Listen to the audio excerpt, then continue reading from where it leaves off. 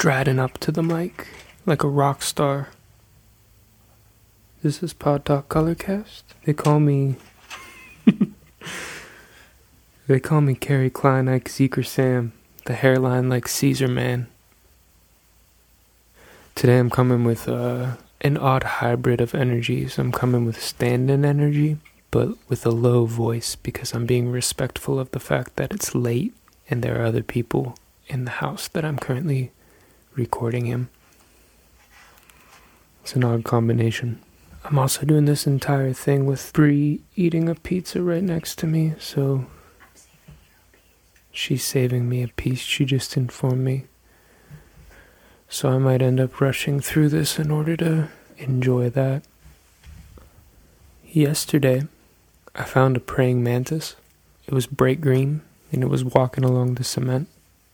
And then today, I almost stepped on what I thought was a dead leaf, and when I looked closer, it was a brown mantis with its head bitten off. And it blew my mind. I've never actually seen a headless mantis in the wild. I feel like I saw like a female one day and then I saw the male the next day. I feel like it's kind of commonplace knowledge. Maybe it's not. Sometimes female praying mantises will eat their mate's head after they finish copulating. But this was the first time I'd really seen that it's true for myself. So I googled it to watch a few videos, and I started watching a video, but I didn't get very far. It's gross. It's super gross. It like bothers me on an existential level to watch two things that are like mating all of a sudden start like the one just starts like just kills the other. Like it is psychologically painful to watch. So I clicked out because I didn't really want to keep watching that. And I clicked into an article that kind of debunked some of the myths around mantises. Turns out female praying mantises, they did a study and they basically fed a bunch of praying mantises, females, and then let them mate. And then they kept a bunch of other ones hungry, then let them mate.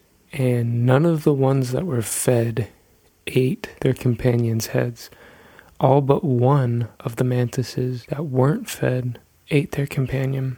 So that basically means it all comes down literally to just if the female is hungry. Bree's looking at me weird. I'm glad she has her pizza right now. I'll say that much. Can you hear me eating it really loud in the background?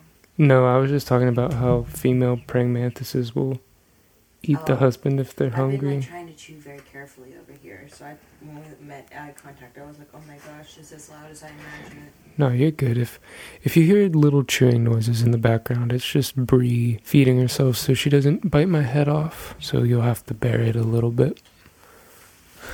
I think mantises freak me out doubly because there was this... It was one of the first 3-dimensional games made. Well, probably not one of the first. It was a game called Automatic. And it used to come with every Mac. It was just a game that was on the computer already. And it was like a 3-dimensionally rendered world. And you were this robot. And you were going around to different planets trying to liberate them from these aliens that were coming in and taking over. And one of the races of alien was a praying mantis. And I think as a little kid, I just had that image very firmly fixed in my head. Like imagine a human-sized praying mantis. That would be probably, of all the insects, I think probably the most terrifying thing to be human-sized. I'm just realizing now that I'm thinking about it, now that I saw these mantises, I've kind of had a mantis fascination. I drew like a hyper-realistic praying mantis once, just randomly. And I'm like the type of person where I really have to get inspired in order to draw. And when I do, I'll put a lot of energy into it and make it good. But I have to really be inspired. And the image that I've put some of the most energy into was literally this praying mantis head. It's crazy. I feel like I have a little bit of a leeway to, Normally I want you to be able to sit and listen to this podcast and just kind of enjoy yourself, right? But I got a little bit of leeway to talk about spooky stuff because we're coming into spooky season. Bree's over there watching Nurse Jackie.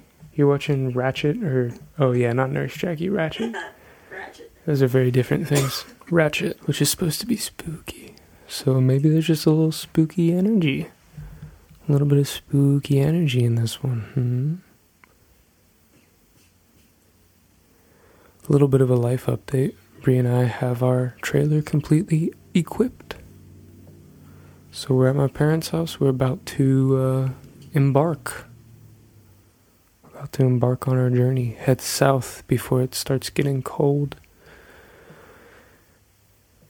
It's exciting. I felt off for like a whole week because there was just so much stuff to learn and so much stuff to do and a lot of money to spend and trying to be smart about how we spent it. But we done did it.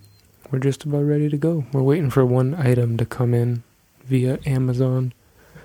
After that, we'll be good to go. I'm looking at this, since I'm not at my parents' house, they have like pictures of all of us kids up in various places.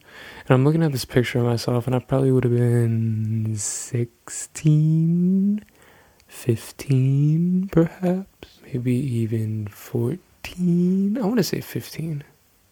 I have a bowl cut, and my hair is parted down the middle. And this was at an age where I was trying to be cool. It actually looks pretty cool, I'm not gonna lie. I dip my toes in those waters again. We've cut down a lot of our belongings in order to fit into a travel trailer. One of the things I am bringing with me is the full collection of Calvin and Hobbes. I feel like that is one thing that should go with us. It's just never bad to have some Calvin and Hobbes around. I read through all of those as a kid, like all through high school many times. And I think as an adult, I'm going to enjoy going back through them and reading them, because he was an adult when he wrote them, and I feel like Calvin and Hobbes was very much kind of like a personal journal for Bill Watterson. He was really getting his thoughts, his philosophy out into the world through this comic strip. I'm excited to kind of dig back into it as an adult. He balanced it well, though. He balanced the entertainment with the philosophy well. It's something that I'm kind of working towards. What good is communication if it doesn't engage? What?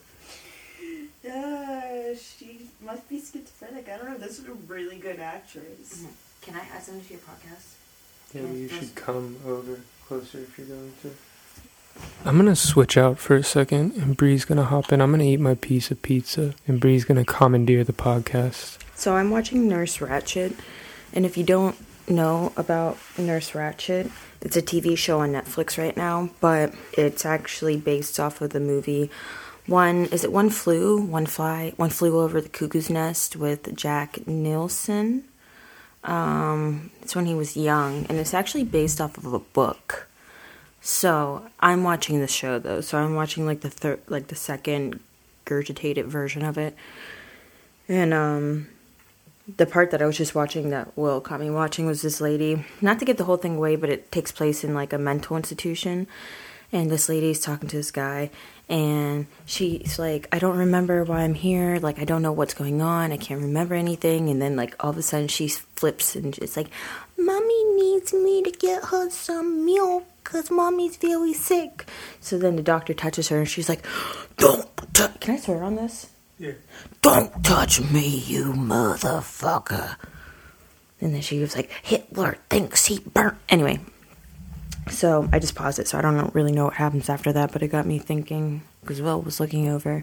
She's a really good actress. Like, to be able to have a skit and be able to completely change how you're acting within seconds and do it so well to make you feel it, that's crazy. So that got me thinking about James McAvoy in Split. Have you ever seen Split, Will? No, but I know what it's about. People tell me I look like him sometimes. Oh, that's crazy. He's a great actor. You can't really explain that movie, but I guess the whole point of what I'm saying is it's like Will's really good at acting too. Him and his brother Matt are really good at acting. And, like, when you see someone that can act so well, you're amazed by how they act, but then it's like, wow, this is actually really disturbing to think that, like, on a split second, you can, like, totally... Because, like, you're in the shower, and you can, like, play out these scenarios in your mind, like, how fights would happen and stuff like that. But to be talking to someone and be like, okay... I'll be like, well, what does a Russian accent sound like? All of a sudden, totally in zone. And he'll do it. He'll do it perfectly. So I guess that's just like a whole thing to wrap around. Acting's an art. And isn't it cool that, like, a book can be so good that it can make a good piece of art to visually watch too? And on that note, it seems like Will's done eating his pizza, so I'm going to finish what I was doing. Peace out, y'all. Brianna, thank you for being on my podcast. You're welcome, I'm a very good girl. It is greatly appreciated, and now I'm going to continue on as I always have. With my head all swole, because she called me a good actor. Of course, that's why I came back with an accent. You are good. Thanks. You're welcome. You should talk about the world of Joanne Fabrics. Bree just said I should talk about Joanne Fabrics. And I kind of think I should, because I realized something the other day when I went into Joanne Fabrics. I realized Joanne Fabrics is the gender equivalent store to like a Home Depot. Like men have Home Depot, women have Joanne Fabrics. It's like the same type of personality. Now, granted, let me qualify this. You can be whatever gender you want and go to any store you want. I'm not saying this is my view. I'm saying, like, in terms of how they're marketed. The insinuation is that if you're a crafty, do-it-yourself type of woman, you would shop at somewhere like Joanne Fabrics. If you're a crafty, do-it-yourself type of man, you would shop somewhere like Home Depot. I don't know why I never connected that before. Kind of blew my mind. We went there and got cushion stuffing and cut it to size and made new seat cushions for our RV. They stunk. They smelled like pee, probably because there were a bunch of pee stains on it from the dog that had previously lived in it. I was the only man in the store. There was one cashier. There was one like male presenting cashier. But I kind of got like a you don't belong here type of vibe, I'm not gonna lie. Both of the ladies that helped me out were really kind of mean to me. Now, I don't hold it against them. The one had back pain, she was saying, and I can imagine if you're in a lot of pain, it might be hard to present a nice face, be generally kind. The other lady, I don't know what her problem was. Nothing clearly evident. She just, like, her whole demeanor was it's like this weird condescending tone over, like, very simple stuff. I just looked over at a bookshelf in my parents' guest room, and I saw a book that just said leader shit. Imagine a whole liter of shit. It's right next to a book called Yoga Mala. What an odd pairing of ideas. If I were a young warthog, if he was a young warthog, I would probably end this podcast now. Thanks for listening. Come back next Sunday and listen again. A little bit of a shorter one this week, but, you know, there's no fun in forcing anything. So yeah, I hope you enjoyed yourself, and I hope you enjoy your week, and I'll see you again next